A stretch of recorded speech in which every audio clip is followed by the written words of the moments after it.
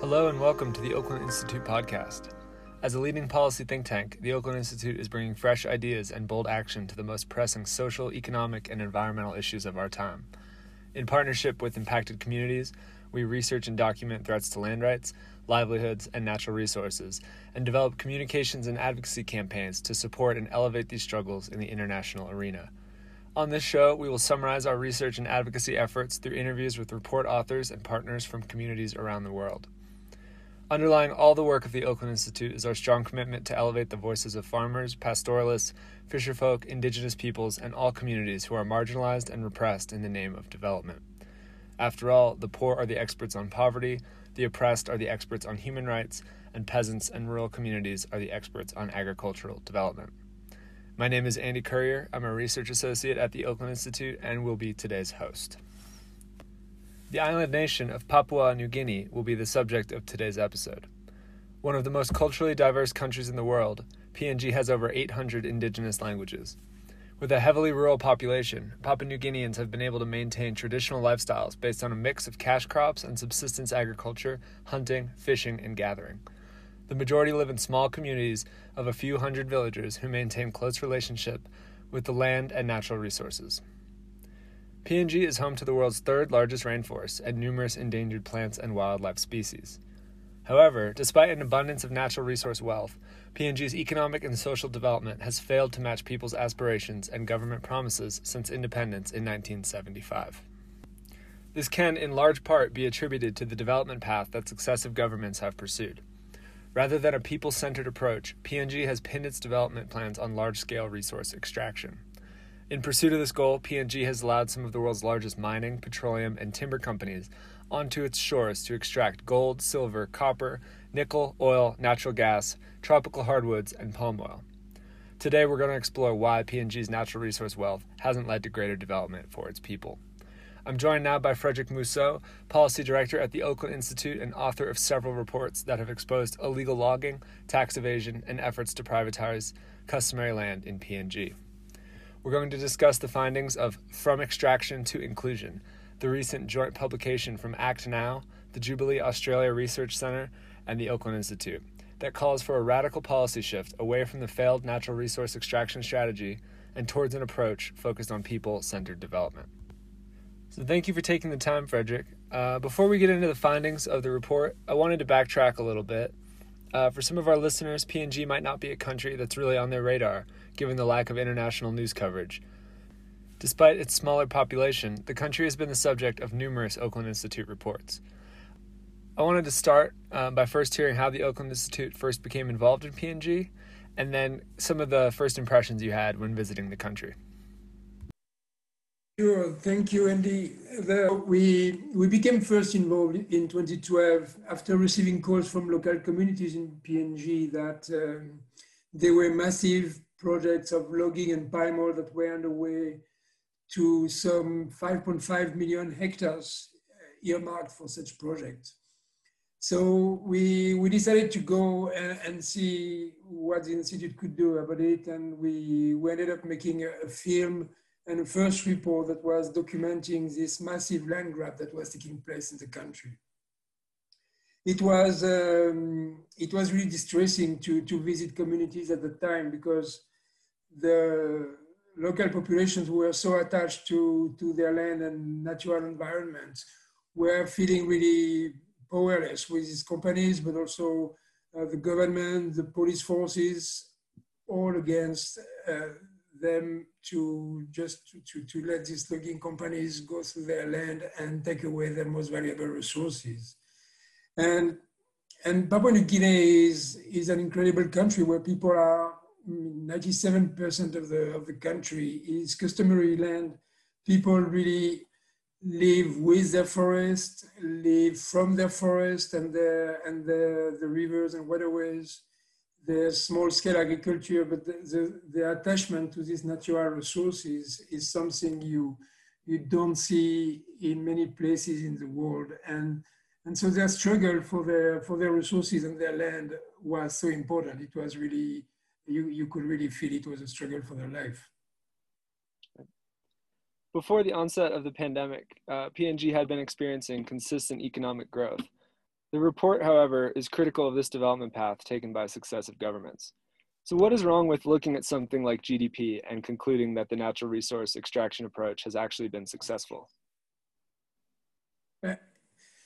Economic growth is most often measured with this gross domestic product, GDP, which is the monetary value of all the goods and services produced in the formal economy.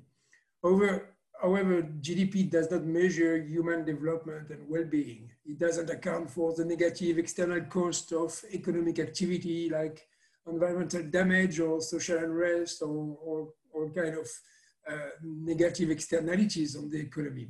And it does not show how wealth is distributed either. GDP doesn't tell us much about living standards for most people in PNG, but other measures are much more revealing. PNG is, for instance, among the lowest of its Pacific neighbors in its poverty rates, in its position on the Human Development Index, in its rates of access to healthcare, its rates of child mortality, access to basic services such as clean water, electricity, health services are very low as well, and child malnutrition is rife throughout the country. Whereas there have been some improvements in recent years, for instance, life expectancy has increased, such as access to education as well. These are really small gains in light of PNG's falling in so many other areas of human development. So it is crucial that we push back on this conception promoted by governments and international institutions that GDP growth is equated with development. It is not. As PNG demonstrates, economic growth does not necessarily benefit the majority of the people. And we see this made explicitly clear by the communities who have lost their land and failed to see any improvement in their quality of life from the massive natural resource extraction projects that have been surrounding them for decades now. So, could you break down how relying on the natural resource extraction approach constrains PNG's development? According to the report, the mining and petroleum sectors currently account for around 85% of the value of exports from PNG. This is a major percentage, and it must generate considerable revenue. Is this just an issue of the government misusing these revenues? Well, it is striking that natural resource extraction makes actually a relatively modest contribution to PNG's national budget. Most of the revenue and profits from natural resource extraction in the country are banked offshore. Between 1978 and 2016, the extractive sector takes have averaged just 13% of PNG's total revenues, which is relatively low considering the high percentage of export they account for. So this is corporations finding ways around paying a fair share in taxes? Yes, and it's well documented. We've looked into this in a report we produced in 2016 titled The Great Timber Heist on the logging industry in Papua New Guinea. Our investigation exposed massive tax evasion and financial misreporting by foreign logging companies. We saw, looking into the financial records, that they were not paying hundreds of millions of dollars in taxes. Actually, they were year after year reporting losses in their activities, even if they were kept exporting and growing their exports year after year. And it has continued since, and still now, even after a couple of years ago, the country became the first exporter of tropical timber. These companies were still reporting losses, economic losses, no profit in their activities, which was very striking evidence of their misreporting and tax evasion practices. So this is costing the economy hundreds of millions of dollars every year. In recent years, the good news is that as a result of this research, the PNG government has really tried to take action on this tax evasion by logging companies. And it has increased its log export tax, which is a percentage of tax the government takes on the export, on the volume of exports. And this has led to a sensible decrease in timber exports as well as an increase in government revenues. The government has Also, as a result of this findings, the government also sought international assistance to deal with the problem, which is a very difficult problem because we have these foreign companies having tax havens, having all kind of complex setup for their groups. So the government asked the assistance of the OECD, who agreed to send international auditors to PNG to help the government crack down on tax evasion. And this happened last year. And the latest, the 2019 PNG budget also included additional measures to put more taxes on these so-called resource companies to address the issue raised in our report. So we were really glad to see a direct impact of our report over the government attitude towards these logging companies and its attempts to curb tax evasion and to increase public revenue from these activities. That's an important point that is often overlooked. So rather than the government misusing this revenue, the structure of these deals actually results in less revenue than you would expect to see, given the value of the resources extracted. And then when you add tax evasion to this, it becomes clear why development hasn't followed. It is heartening, though, to hear that the reports have led to some action cracking down on tax evasion. It's especially crucial as the government remains committed to attracting more private investment as its primary development strategy. So what types of private investment could actually contribute to development? What does this look like in your opinion? Yeah, of course, we are not saying there should not be any investment. There should be investment that really benefits the country and its people. And what we have seen in recent decades is that logging and mining have had devastating human and environmental impact on the country. We have seen also there are very obvious alternatives to these extractive activities. For instance, establishing in-country processing of wood rather than allowing most of the timber to be exported as a raw log. Basically, they just cut the timber and put it in a boat that is going to China or somewhere else, mostly to China actually. There can be investment in this processing in the country so that there is domestic production and an added value to these natural resources. There are other ways to invest. Investing in domestic trade, storage, transformation of agricultural and forest products is a key avenue that the government should explore. We can think of investment in high-value export commodities such as cocoa and vanilla, which are big export crops for the country, and crops that are produced by small farmers and don't require the alienation of their land. Supporting trade between highlands and coastal areas, between rural areas and urban centers is also critical if one wants to avoid to see what we've seen in so many countries around the world. Like in Africa, where rural peoples are impoverished, you see farmers who can't make a living, whereas the urban population largely buys and consumes products that are coming from overseas. And quite often we see junk food and food that is new for the country and the culture. So preventing this to happen requires private investment, which will have to be guided, supported, and incentivized by the government, as well as some level of protection for the domestic markets from cheap imports of food. So these are really measures, strategic directions that the government should take, even if so-called donors and international institutions will be in all likelihood resistant to these kind of measures, as they will be as always advocating for free trade and no protection of borders. But in the case of Papua New Guinea, we can really encourage the government to support its domestic production and its population, which is for 80% of it rural and relying on agriculture and forest products for their livelihood. If anyone is interested in learning more about these options, the report takes a deep dive into the evidence behind their effectiveness. I encourage everyone to give it a close read to learn more. So one thing about these alternative forms of investment that sticks out is that they don't require privatizing or changing ownership over land. Despite these options, though, we've seen the PNG government continue to undertake a number of policies aimed at freeing up customary land to facilitate private investment in natural resource extraction. Can you first explain the importance of customary land in PNG and elaborate on how it's under attack? So the Papua New Guinea is a relatively new country as it got its independence from Australia in 1975. And in 1975, it was independent with a new constitution for the country, which really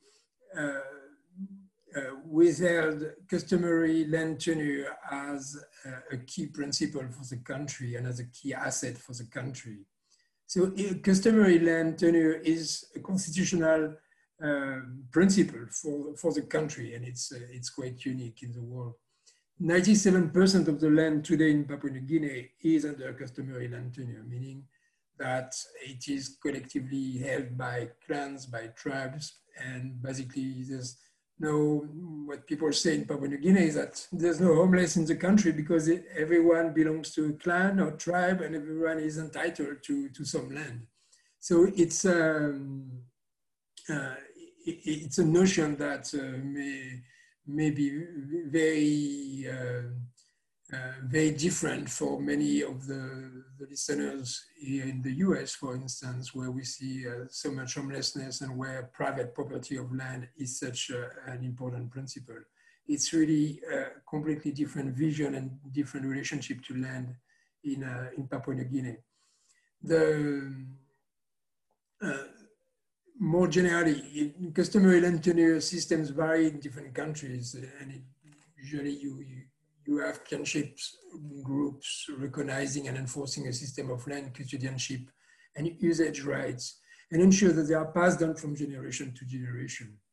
So people don't consider land as an individual property that can be bought or sold, but instead value it as a common good. And it's an ancestral asset with deep social and cultural significance. There are sacred sites, there are all kinds of beliefs and attachments, cultural attachments and customs related to the land and the forest. And all these have to be preserved for those living on the land today and relying on this land for their livelihoods, but also for future generations. And this is something that people in PNG have strongly in mind. They have this responsibility as custodians of their land. But pursuing development by extracting natural resources has put customary land under attack. Between 2003 and 2012, around 5.5 million hectares of customary land passed into the hands of foreign corporations for logging and palm oil through a scheme that was introduced by the government called Special Agricultural and Business Leases, SABLs.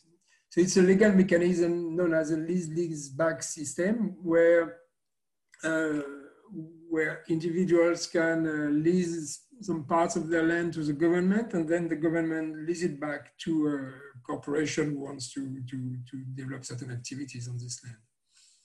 So with this scheme in place, it's some 12% of the total land area of the country that is under threat, and it is more than that. It's over 15% when you add it to logging concessions already given in the country. So it's a major attack on the customary land tenure system, which has been led by the government itself.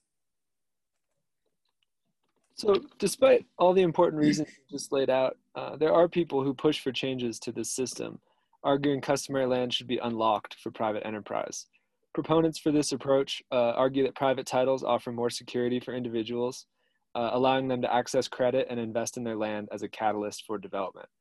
So this argument that you can increase tenure security with private titles and land markets, replacing customary tenure systems, and unlock the value of land for development holds considerable weight with international institutions such as the World Bank and development agencies from USAID to DFID.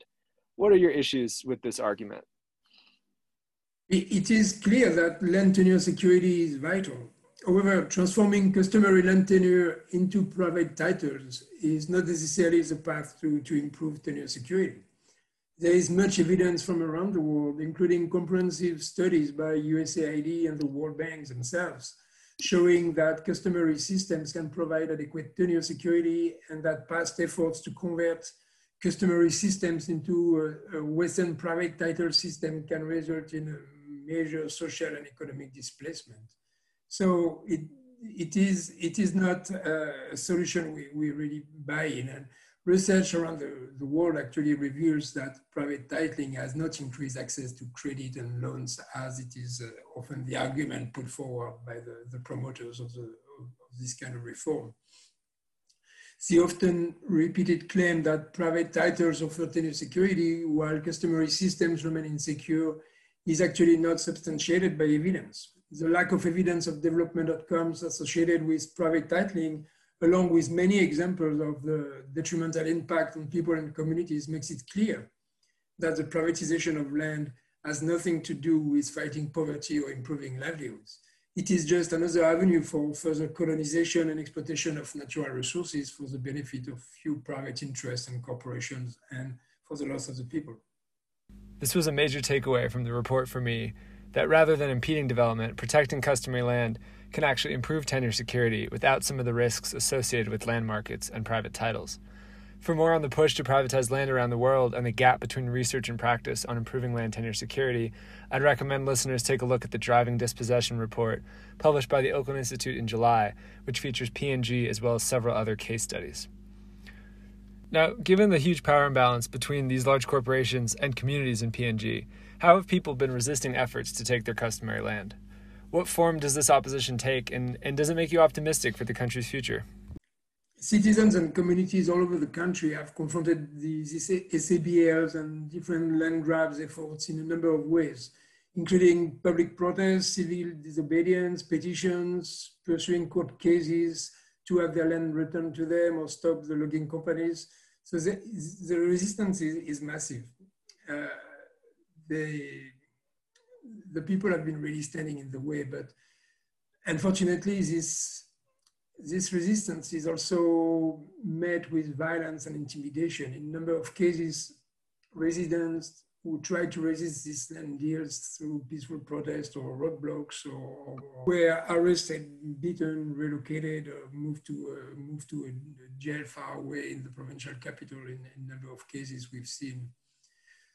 Actually, it's important to know that police on the logging site is actually hired by the loggers and is really working on their behalf to protect the logging operations.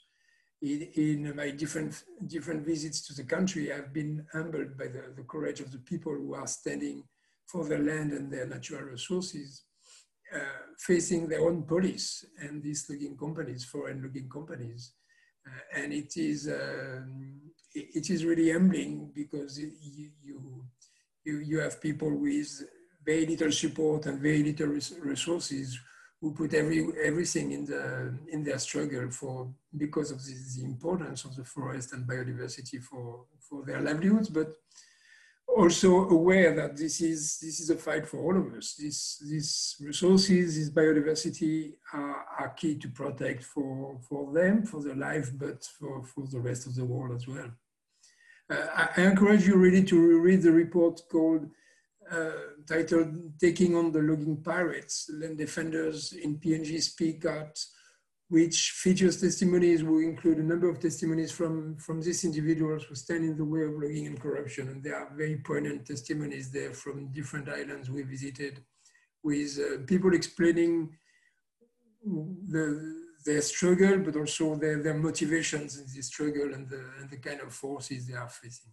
So we spent most of the conversation exposing the natural resource extraction strategy as a neo-colonial trap that PNG has fallen into. While foreign companies have benefited, development for the majority of the population remains constrained. I wanted to end with the path forward. So from your research and years spent working with partners in PNG, what can the country do to provide people-centered development?